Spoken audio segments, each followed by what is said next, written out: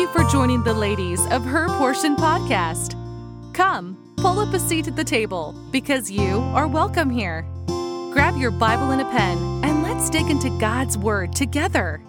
Take a moment and pray that God would open your heart to Him as you listen. So without further ado, let's get right into today's portion. Hey y'all, it's Jackie Marie Carr here, and this month we are starting a brand new topic of conversation, and our theme this month is on peace. And what an amazing topic for this time of year when everything is just seemingly can somewhat be chaotic at times, and just all the hustle and bustle and all the festivities and activities. And I know, being in the ministry for so many years, it has always a stressful season. And anyways, it does not have to be. God wants us to have peace all of the year around. And one thing He promised us when He came is that He came to give us peace.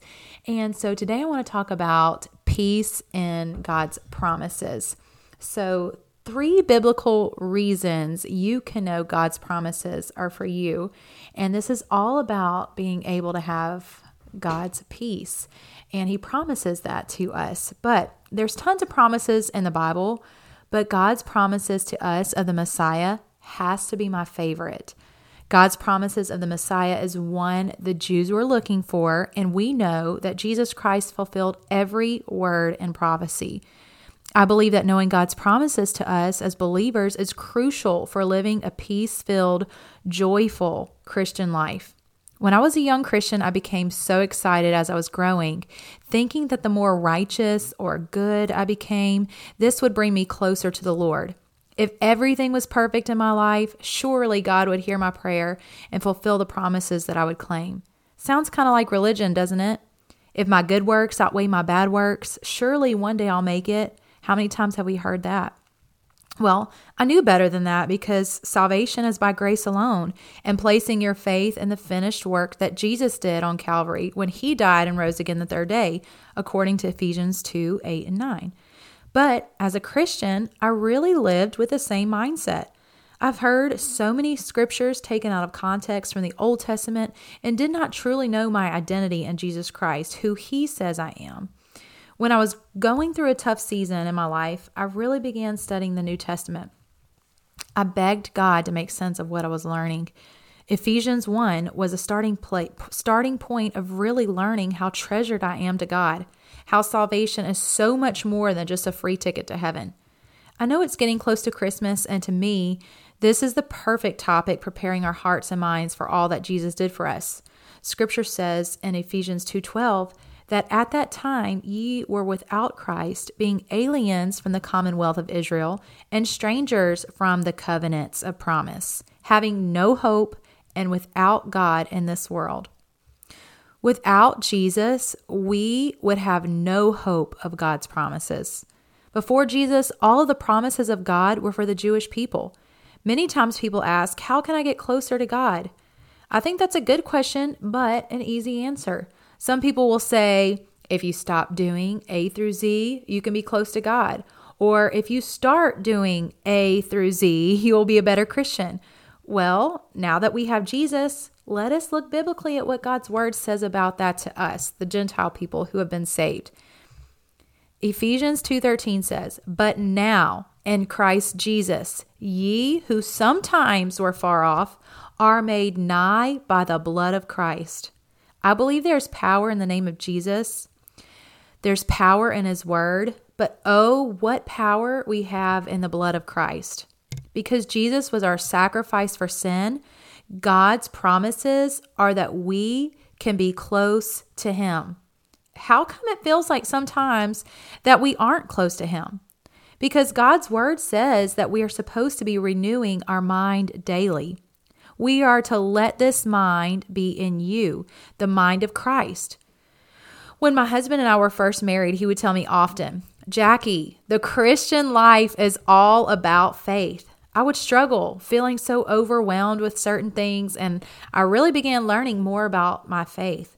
Without faith, it is impossible to please Him, Scripture says. If you feel like you are not close to God as a Christian, it has little to do with the fact you feel like a mess up or failure or all the other lies you have believed about yourself. The lies you have come to believe about God, or you'll never be a good Christian, or you just don't fit in with church people, are just not biblical.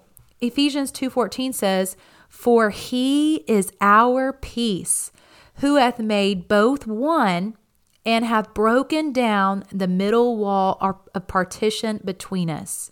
I'm going to read that verse again because it is amazing. The first verse I read talked about how the blood of Christ is what brings us to him. And then Ephesians 2:14 says, "For he is our peace, who hath made both one, and hath broken down the middle wall of partition between us." Before Christ, man needed a priest. Man had to kill animals to pay for his sins. Yet, once Jesus came, he was our lamb once and for all. There is nothing standing between you and the Savior except your lack of faith, or maybe even the understanding of what he has said. That's why God's word is so important, because when we read it, study it, memorize it, and listen to preaching, it strengthens our faith. Romans 10:17 says, "So then faith cometh by hearing, and hearing by the word of God." People would get along with each other if they just understood who they were in Christ. There would be so much more kindness in the church. Ephesians continues to deal with this topic. If you read chapter 4, starting in verses 3-6, he says, "Endeavoring to keep the unity of the Spirit and the bond of peace. There is one body and one Spirit, even as ye are called in one hope of your calling, one Lord, one faith, one baptism, one God and Father of all, who is above all and through all and in you all."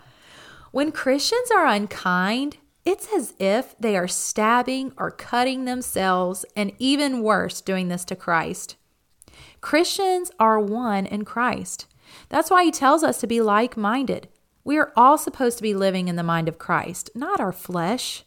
Our flesh wants to bite and devour one another. Our flesh didn't get saved. It's wicked.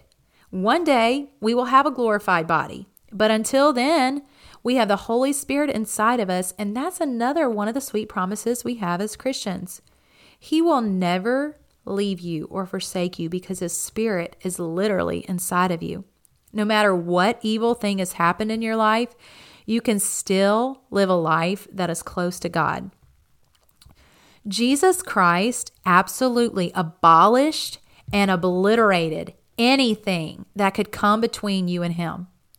Ephesians 2:15 says, "Having abolished in his flesh the enmity, even the law of commandments contained in ordinances, for to make in himself of twain one new man, so making peace." You know why we can have peace in Christ? Because God's promises were fulfilled. He did it. It is finished. The separation of God and man that happened when Adam chose sin in the garden. So, what are we going to do with this information? The next few verses tells us. Ephesians 2:16-18 says, "And that he might reconcile both unto God in one body by the cross, having slain the enmity thereby, and came and preached peace to you, which were far off, and to them that were nigh. For through him we both have access by one Spirit unto the Father." This verse does not say that when you have all your ducks in a row or you have confessed all your sins, you can be close to him.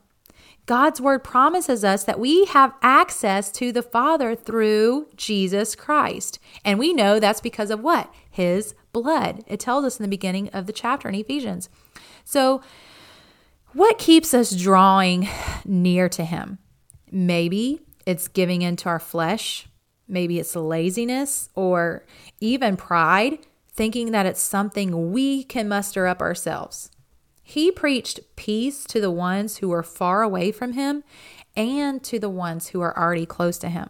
We shouldn't feel like a stranger in his presence. We don't have to. We can be in his presence continually.